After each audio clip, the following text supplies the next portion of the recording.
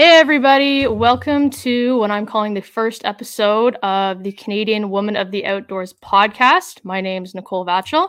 I've actually decided to start this podcast after a lot of time spent listening to podcasts, listening to or watching YouTube videos, and seeing that there's a lot of focus on a lot of men based podcasts, but not so much women, especially in the Canadian scene. And hunting and fishing up in Canada is vastly different than that of the States. So I decided to start this podcast and talk to a bunch of amazing women that are Canadian women of the outdoors. They hunt, they fish, they forage, they have businesses, just to kind of get their perspective, introduce them to more people, and just kind of build a bigger network. So this is episode 1. It's a very special episode for 2 reasons. First reason being I have a very special giveaway from Chili Moose. So you'll have to follow our social media for that giveaway. Also, second reason that's very special is I am super lucky to have Miss Shawna-Lee Enair-Fox from Wild North Adventures on Wild TV, which is Canada's leading hunting and fishing network. So welcome, Shawna. Thank you. I'm so excited to be here. Oh, it's been a wild ride. I know when I approached you back in the summer about it, I was super nervous, and you were just like, "Yes, let's do this." And I was like, "All right, cool. She's on board. Let's do this." So I'm always down to support women in business, and it's definitely something that's lacking in our industry in Canada. So if this is where you want to be, I'm proud of you, and I'll support you in any way I can. Well, I completely agree. And even like when you were at the Sportsman show, there was only like 4 or 5 of you ladies on the stage, and I think it just needs to be a bigger, more diverse. There needs to be more of us. Yeah, I agree. So we'll start with the easy questions here. Basically, what got you into your hunting fishing? Like where from a little Shawna-Lee to like where you are now, like the host of the show and all your adventures and everything. So I grew up in the north. I was born in northern Ontario. It is the middle of a snowstorm right now while I'm recording with you. But I started here. I started in the north. My grandparents owned, right from when I was born, they owned an outfitters establishment called Golden Eagle Camp here in Matachewan, Ontario. And I learned to walk, ride, cast, shoot, all there, write my name, all of the things. If my grandpa went to go invade a bear stand without me, he'd be in trouble. If my nan went out fishing without me, she'd be in trouble. I spent time at the outfitters camp growing up than I did with my own parents. So it's in my blood. I was raised in it. For the outdoors, really, the First Nation aspect of it all really didn't come into play until I was older. I got my status card when I was younger. I was in elementary school when I got my status card. I knew I was Native growing up, but my mom never really raised me in it. She was not a cultural woman. I guess when she was growing up, it was almost embarrassing to be First Nation. She was lots of people were made fun of, and we're not in the era right now where truth and reconciliation was a thing like that. Yeah. But back then when my mom was in elementary school, that's not how it was. Yeah. We still had, like, up until 1996, we still had residential schools. So to be Native, you didn't speak much of it because you were afraid. Yeah. So now we're in an era where we're standing up tall and we're being proud about that and we're embracing our culture. And when I was in my 20s, and it's beautiful. It's beautiful. Yeah. Thank you. And that's a whole other aspect of hunting that we're going to touch on today, is that cultural hunting. It's not a sport for me. It's more of a lifestyle. Absolutely. Yep. And, but yeah, in my 20s, I started questioning after college, like, who am I? Like, I feel like I'm missing that piece of me. I love the outdoors. I love being in the north. I am drawn to my First Nation culture, but I didn't know what that was. So I just started immersing myself in anything that had to do with First Nation programming, drumming, land-based teachings, sweat ceremonies, powwows. I started applying for all the jobs in First Nation communities in my area, and I was successful in working in my community, and I'm still very successful in working in my community now. And that's kind of where I got into the hunting more, that's where I wanted to start learning more, is that cultural piece where I was connecting, healing my soul out on the land. And then that kind of spiraled into providing for my family as well, and providing a self-sustainable meat that I know where it's coming from organically. Our creator places those animals in our paths. I'm a firm believer that an animal doesn't give up its life unless it is meant to give up its life for you. I go out and I hunt really hard, and there's times where I'm like, gosh, why am I not successful? And then there's times where I go out, and in those moments where that animal gives its life to me, it was meant to happen that way. Yeah. You know, that animal, and they're 10 times fold to give itself to you if it's meant for you. Yeah. And those are little teachings that I learned growing and learning on the land, and I'm still learning. So when you're saying, how did you get here today? I'm still learning. I'm still getting there. I'm still figuring it like everybody else in the outdoors. But when you can never have too much education, honestly. I love learning too, and I know I'm going to be learning until the day I die. Like, it's just, I love learning too. Yeah, me too. And I think that that's where people are starting to get stuck when it comes to blocking people who are trying to learn in the outdoors, like women. There's so many women in the outdoors right now that are like, teach me, teach me, teach me, teach me. Yep. There's so many people that are like, let's gatekeep this. So I am such an advocate for supporting women in the outdoors, getting people out there, women or men, people who are wanting to come and learn how to be safe in the outdoors, learn how to forage our medicines, learn how to respect animals in the outdoors. There's so many aspects of being an outdoors person. And now that COVID is over, everyone is wanting to be outdoors. You know, wanting to be there. And I think once COVID started, that was like everyone's sort of outreach. Okay, let's go outdoors. Let's learn. Yeah. You saw women in the outdoors almost double during COVID, you know, because they're like, holy, I can't go to the grocery store. Holy, there's a lack of this. Holy, look at the price of meat. What's going on? Everyone had time to question all of the things that are going on now. What was COVID like for you guys up there? So I was actually originally from the Toronto area, and I know we were completely locked down. We didn't really have that option to even really get outdoors, because you get outdoors and you see more concrete. Yeah. And traveling was hard, so it was like it was different for you up there. It was obviously different. Yeah. It made things a lot easier, obviously, to go out and heal your mental health while everyone's telling you to stay locked indoors. My show the first season also aired at the height of COVID. Oh, really? Yeah, my season 1 height of COVID. And I don't even know how to say this in the most polite way, but it was a shit show. It doesn't need to be polite. Yeah. So, y'all, and I will stand by that tenfold, because I'm not only a woman who is now putting myself out there and all of my hunting ability to be judged by the world, but I'm also a First Nation woman who does not abide by the normal tag system. I abide by First Nation hunting rules and regulations.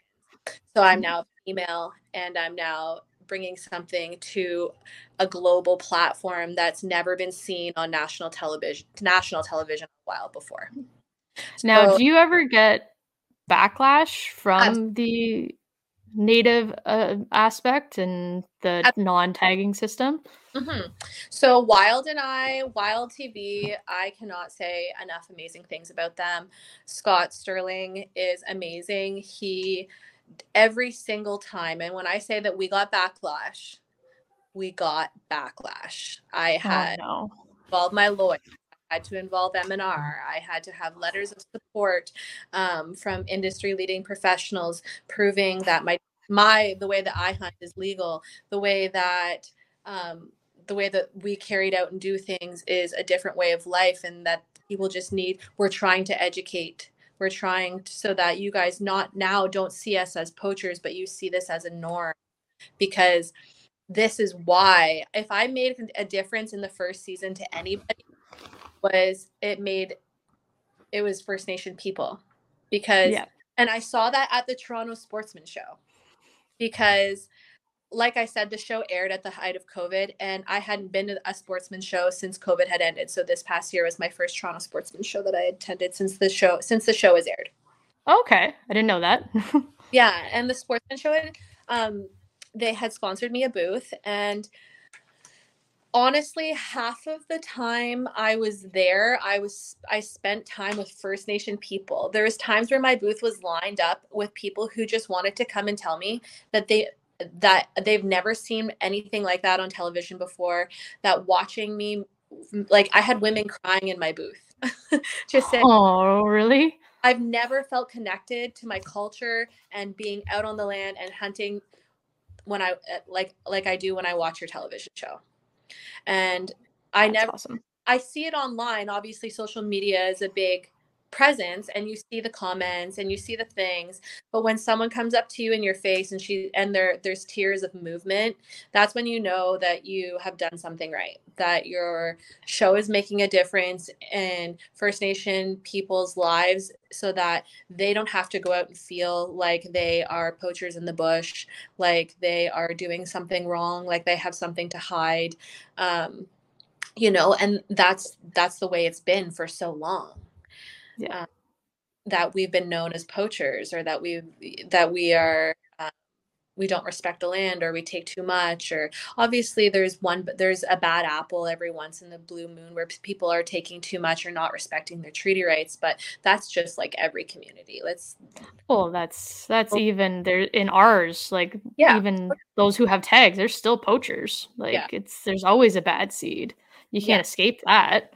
But it's just to educate yourself and actually be involved in the people who are educated and do what they're supposed to be doing.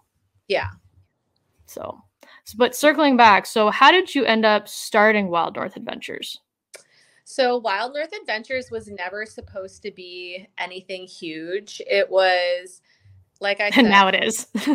Yes. Like I was never meant to be well known. Okay. I am like get anxiety in big crowds, and feel that. Like not who I am as a person, or who I was as a not who I was as a person. Even now still, like I'm like, how big's the crowd?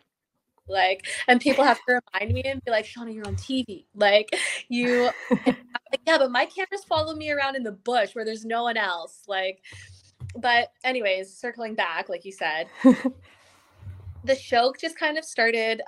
We were starting to film. I just wanted to film like my bear hunts, stuff that I can go back and put on YouTube and just watch for fun. And we were just filming our bear hunt, and Golden Eagle Camp, my family's camp, donated. We don't own it anymore, but the owners were at the time were really good to us and donated some baits for us to just film and hang out and kind of do our thing. So I posted a bear hunt, and it blew up on YouTube, and someone put it to Wild TV's editors, and I got a call. I was actually driving to Toronto to fly out to Cuba, and I got a phone call from Wild TV and offering me a television show, saying they've never had anything like that before. They would like to show a strong First Nation woman. They want to show the culture. They want to support that. And they think it's time to make a difference and make a movement on it. And so I said, yes. Well, yeah. Absolutely. But let me just think about what that looks like. I'm going on vacation. Peace. So I'm taking off to Cuba for a week or 2 weeks, or whatever. We'll talk when I get back. Yeah, exactly. And so I went to Cuba. I thought about it. I talked to my ex-husband about it. He was supportive. At the time, supportive. And all right, not so much supportive now. But he was supportive at the time, and we went ahead with it. And now we're filming our 4th season. Amazing. And yeah, we're busy with the sponsorship. I don't seek sponsorship. They seek me at this point. And every single sponsorship that's on my team, I believe in their business. I believe that are running it. DSG, for example, an amazing company, ran by women for women. I got turned on to their gear this past weekend. So Caitlin got a waterfowl jacket, and I hadn't tried it on before, and I was like, well, I don't have a waterfowl jacket, so I brought it hunting this weekend. I was like, I need me one of these. It was warm. Yeah. Your girlfriend does DSG lots, eh? She loves it. Oh, she loves the DSG. She loves that stuff. Yeah. So, They're honestly so functional. Like there's pockets where there needs to be pockets that aren't in pockets in men's gear. Like that's what I noticed too. I was like, oh, I've got like all the pockets. Yeah, I know. Except for when I'm doing promo shots for them, I always get Lisa from DSG messaging me. Make sure your pockets are zipped up. Make sure this is done up right. You can't post your pockets zipped up. I'm like, shush. Hey, Lisa, I see you. But that's, again, awesome. You're a woman promoting a female clothing, like hunting, fishing clothing company. That's amazing as well. Yeah. And just amazing that they were able, because again, like women do also fit differently than men. Like there's a different fit. Like they fit everybody, whether you're short or tall. Like I am so tall, but I'm tall, but my camera girl is taller than me. So I roll they have like little buckles on the bottom of the pants, and she just unbuckles my pants and wears my pants because they fit every height too. Yeah. Well, and that's the thing. Like, so Caitlin, again, is short. It all fits her. I'm a little tall. It still fit me. Like it's great gear. And I was like, I need to actually invest in some of this stuff because it kept me. I had a t-shirt under my jacket because it was so warm. I was like, wow, okay. Yeah. I'm invested in this now. I mean, I wear wolf hunting in -40, so. -40. Oh, I hope I don't get that down here. My goodness. What do you mean? You don't want to come down? You don't want to come down for a wolf hunt?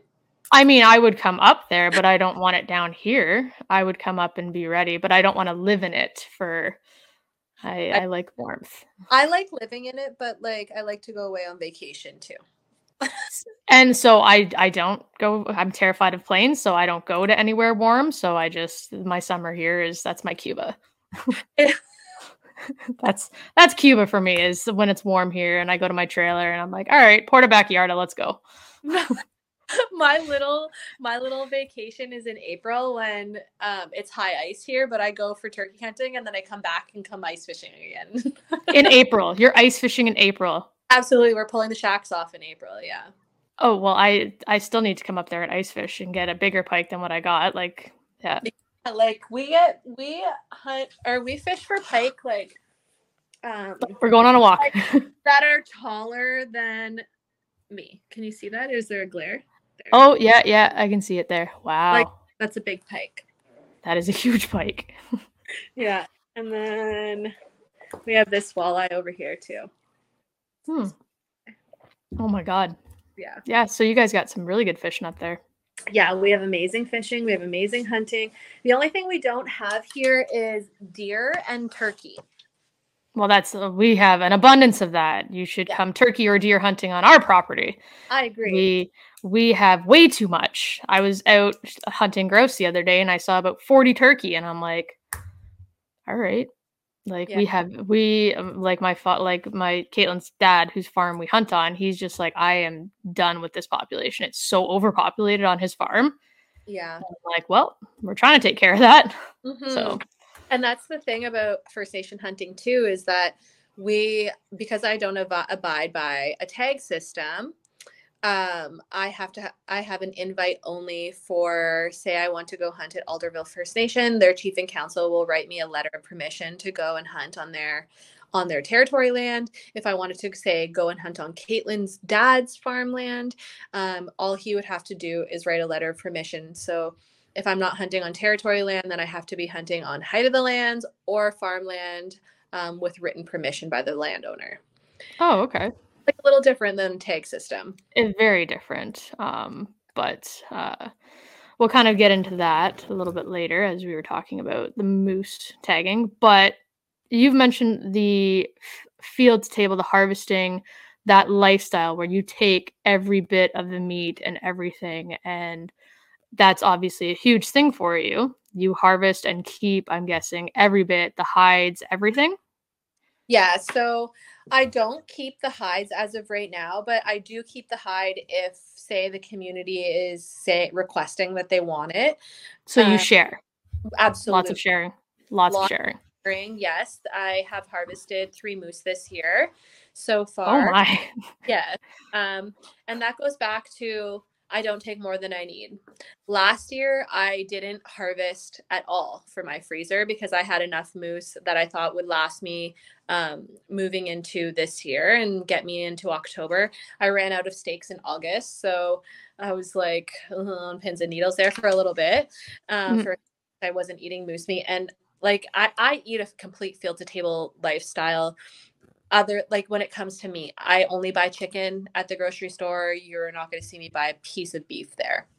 Well, why would you? Like, Yeah, if you have that, yeah, that's 10 times better than beef.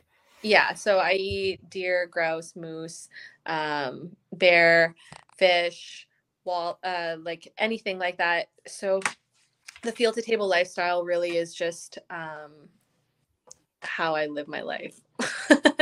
But when it comes to, sorry, what were we talking? What was the question? I feel like I just went off on a tangent here. That's fine. No, we were talking about the field stable lifestyle, and then you mentioned that you share. You Yeah. don't take everything for So yourself.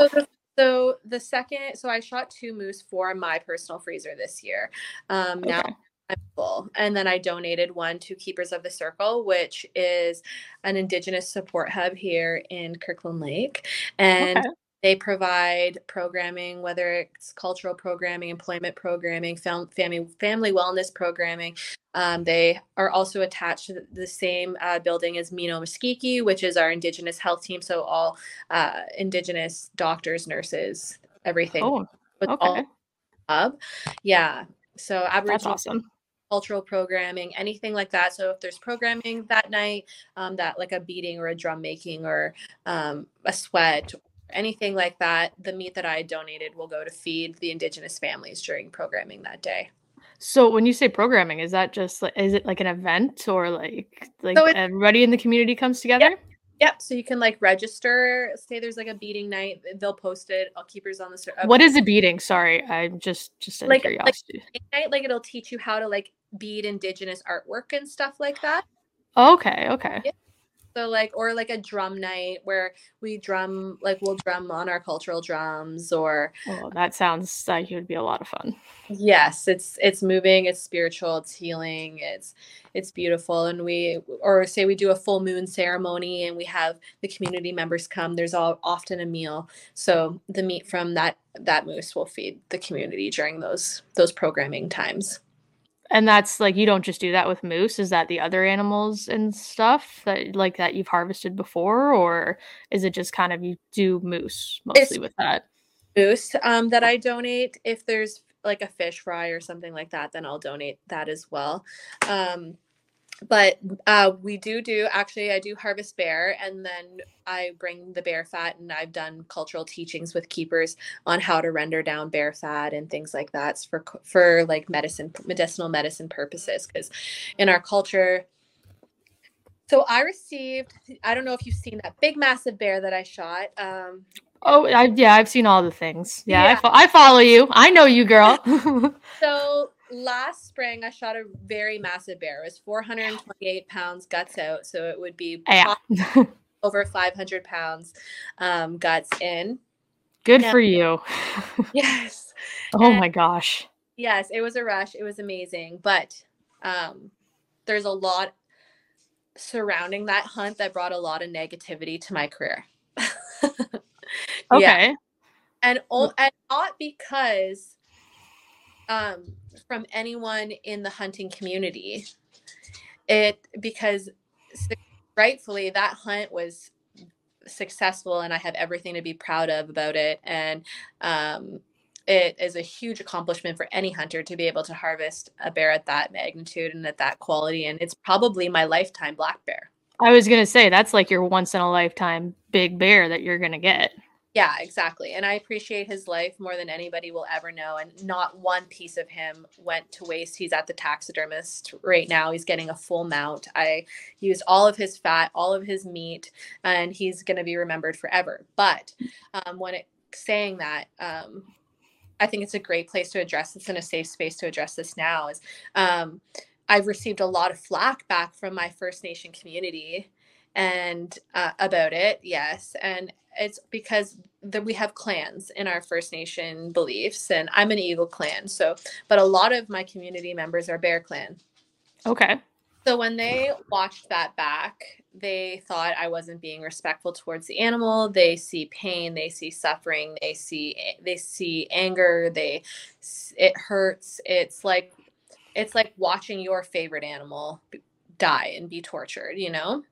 And that is a tough part about my career, is how to portray that respectfully, but also in a way that I have a job to do.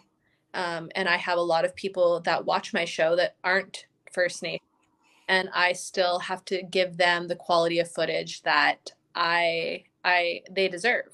Mm-hmm. And with wild, you're only allowed to show a certain amount of seconds of that animal dying anyway. I was gonna ask that. Yeah, obviously you can't show the full thing. No. It's probably for TV sensory purposes or whatever it is. I'm guessing it's just a quick shot. Yeah.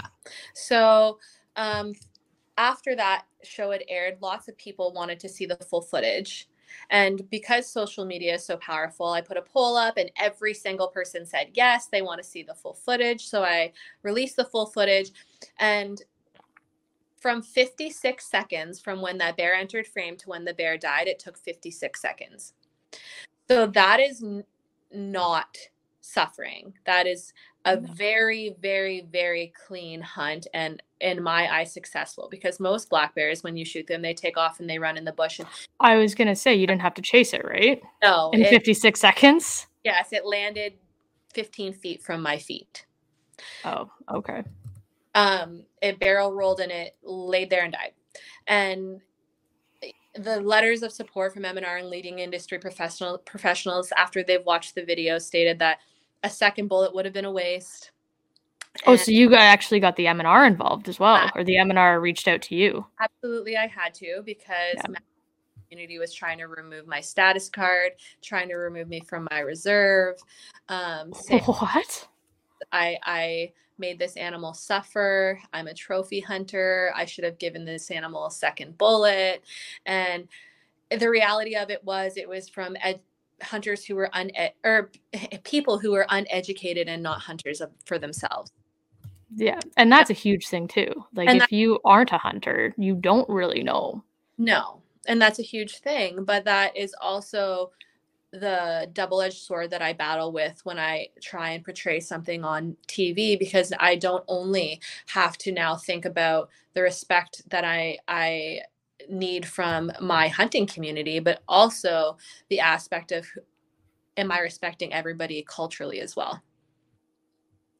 So when you see me post, it's because I've went over that post 10, 12, 20, 30, 40, 50 million times before I actually post something, to make sure that I am respecting everybody involved when it comes to culture, when it comes to the outdoor community, when it comes to women in the outdoors. And that's another huge thing, is being such a large role model for women in the outdoors. Huge. Huge. You're one of my role models. And that's why I was like, oh my God, she's actually going to come talk to me. This is amazing. I called you. I gave you a shout out at the Sportsman Show. Oh yeah, you did, for pineapple shorts. I'm not going to get into that. I did. I see your social media. Oh my goodness! Just wait till the outfit next year at the Sportsman Show. So finally, I just kind of said, you want to know what? I know that I've done everything possible in my power to make sure that that animal was respected. I didn't do anything wrong. I need to be proud of it.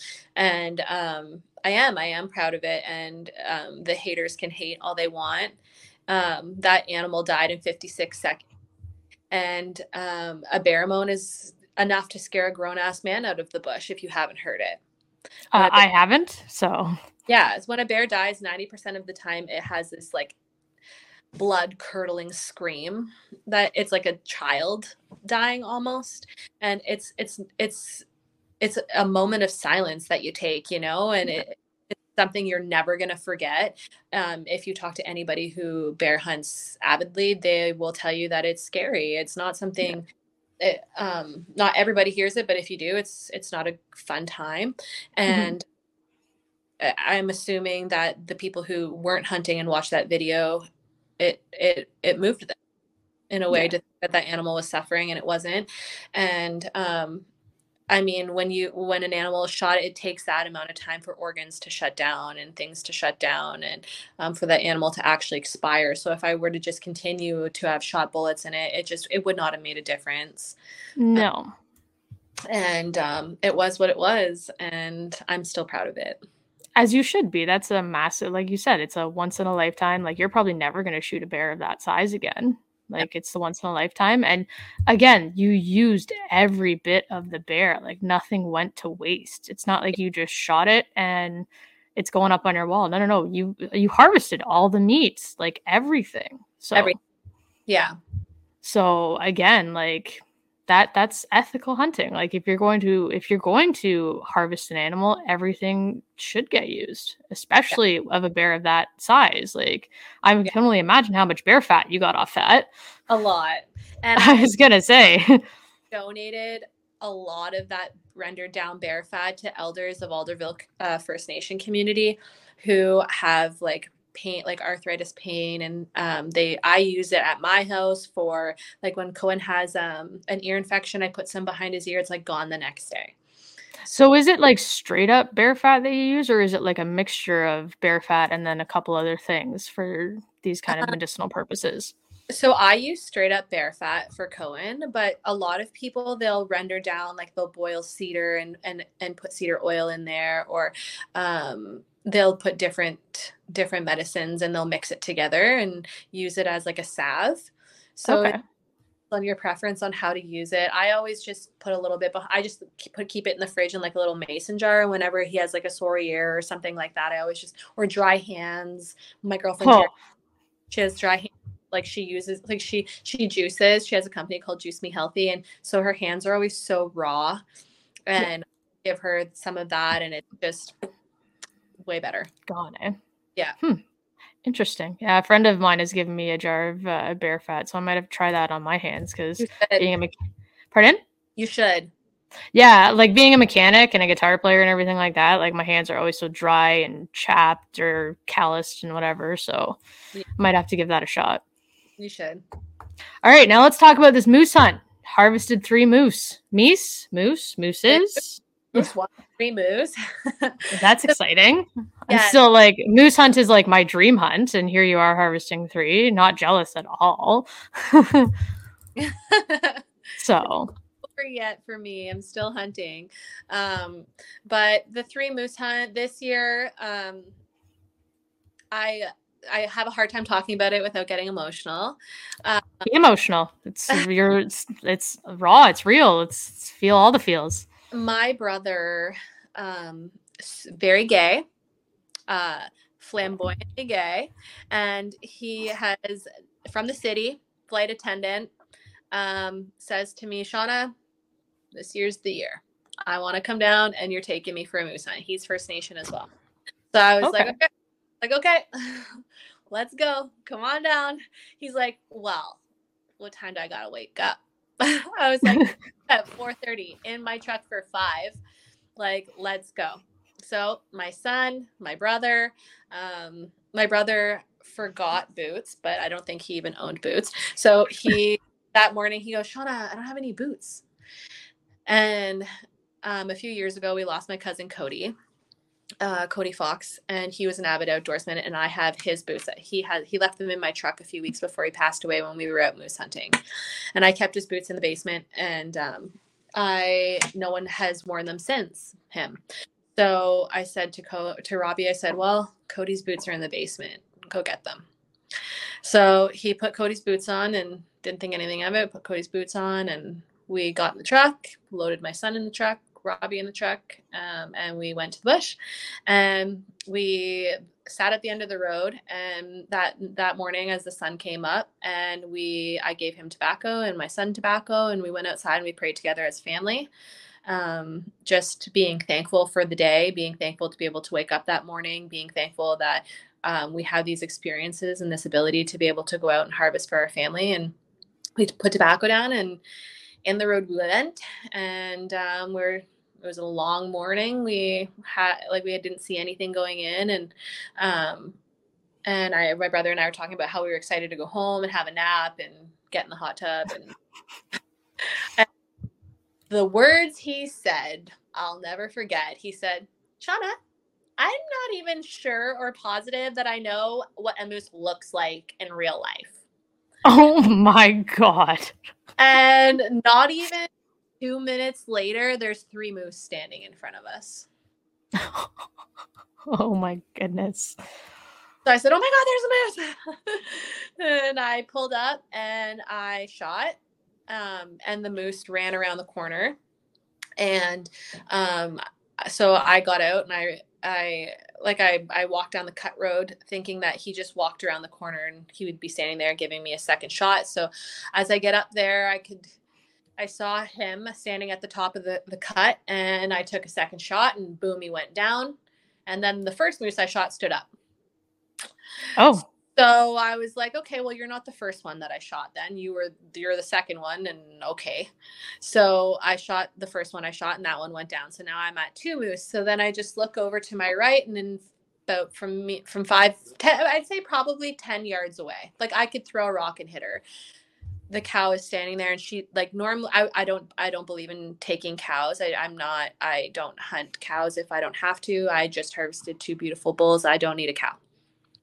So I just thought maybe because she was an estrus that she was just acting really weird. And so we turned around and we walked away, and I knew that I had lots of work to do. I had just harvested 2 moose. So in the middle of, I was probably 40 kilometers from any sort of cell phone service. So we got in the truck. Okay. Yeah. So we got in the truck and expecting that she's going to be gone when we got back. We were like, she's going to peace out. She's just weirded out right now and scared because we just shot her 2 buddies. So we took off. We called for help. We got to cell phone service, called for help. We were gone for probably 2 hours. Came back. Okay. Yeah. We came back to start gutting and pull the animals out, and she was still standing in the exact same spot. Yeah. So then we waited another half an hour. All of our help showed up. She was still standing there. So what? Yes. So then at that point we had 4 or 5 trucks, and we all blared our horns. She didn't move. I shot 4 bullets in the air. She didn't move. So we were like, what is happening? So I get the 4-wheeler out of the truck and we drive down, and I drive the 4-wheeler up and I bumped her. Like I literally bumped her with the 4-wheeler. And at that point that I was close enough, I could see that her eyes were white. So she was dead blind. She could not move because clearly those 2 bulls were guiding her. Oh, okay. Yes. Yeah. So she just laid down. She gave up. When I bumped her with the 4-wheeler, she just laid down. And so I went back to service and I called my elder and I said, what do I do? Well, that's a tough situation to be in. Yeah. Tough situation to be in because, and that's the difference between a tagged hunter and who's hunting for sport and someone who is out there as a First Nation hunter who's there to take care of the land and take care of the animals on it. Mm-hmm. And the elder said to me, Shawna, don't leave her there. Because what's coming? Once those gut bags are out of those bulls, what's coming? And I said, bears, wolves. Yeah. You know, she goes, mm-hmm. And that. I said, well, she's probably going to get eaten alive, like literally alive. Like while she's alive, those animals are going to eat her because mm-hmm. she can't run. She can't move. She's going to lay there and get eaten alive. So I did what I did, and I went up and I went back and I went up to her and she let me walk right up to her, and she knew I was there. I put the barrel to her head, and that was it for her. So I took her life that day, and I knelt with her and I bawled my eyes out because it wasn't something that I wanted to do nor planned to do. And but her life was appreciated, and we brought her back to the butcher, and the butcher went over the meat and she said that this meat's more beautiful than the bull meat. So and you also ended her suffering too. Ended her suffering and her potential like long suffering, like literally alive. So my plan was never to harvest 3 moose. It was to harvest 2. And it just happened that way, and her meat was donated and she's appreciated, and she went out in a better way than she came into this world, because I think the butcher said she was probably born blind. They were all the same age, so he thinks that they were probably born triplets, and those bulls had guided her whole life. Mm-hmm. So it is what it is, and I'm proud of that hunt. And that was my brother's first bull hunt, or first moose hunt, and my first hunt with my son being there with my brother. And it was such a family moment, and I loved every minute of that hunt. Yeah. Well, I'm getting emotional, like, just listening to you talk about it. I'm like, that's a beautiful story. And like you said at the beginning of the episode, like, these animals, everything happens for a reason. Clearly, that was supposed to happen. Like, instead of her suffering, like you said, a long, drawn out, animals coming and taking chunks out of her here and there, it just ended, and her life was put to good use. Yeah, absolutely. Like, so yeah, that's the whole thing's filmed for the show, and I filmed it. We filmed it, and I wasn't sure I was going to even talk about it. That's why I only posted the 2 bulls on my social media. I went back and forth on whether I was going to talk about the cow. But now that I sit with my emotions about how it happened, and talking to people about how it happened, and the course of action that was taken about it, I'm for sure going to air it about the show and on the show. And yeah, so it was well, that's the thing too. Like, you didn't just like, all right, let's do this. You sat and consulted, and you were like, okay, is this really truly the right thing to do? Yeah. So it wasn't like just an impulsive, like, all right, whatever. You really actually dealt with it the proper way. Yeah. So. Yeah. And we're still not done. We still have one more hunt going right now, for my dad's bull. Yes, because he has the tag. He has a tag? He has a tag. This is the first tag that he's gotten 16 years of applying for the bull tag in it's called WMU? Yes. WMU 28. So has he gotten a moose before, and that's why it took so long to get a tag again? Yeah, so he's hunted his whole life. So he's had a bull tag before. His last bull tag was 16 years ago. Oh my. Yes. So other members of our party have gotten bull tags under their name, but this is his bull under his name, his first one in 16 years. So I hunt with them. I bring my gun with me, but I also am hardcore carrying my camera and hunt with him behind him right now, because I'd love to see him be the one that takes out his tag and have a camera for him for the rest of his life, because who knows if he'll ever get another bull tag in his lifetime at that. If it's been 16 years already, so.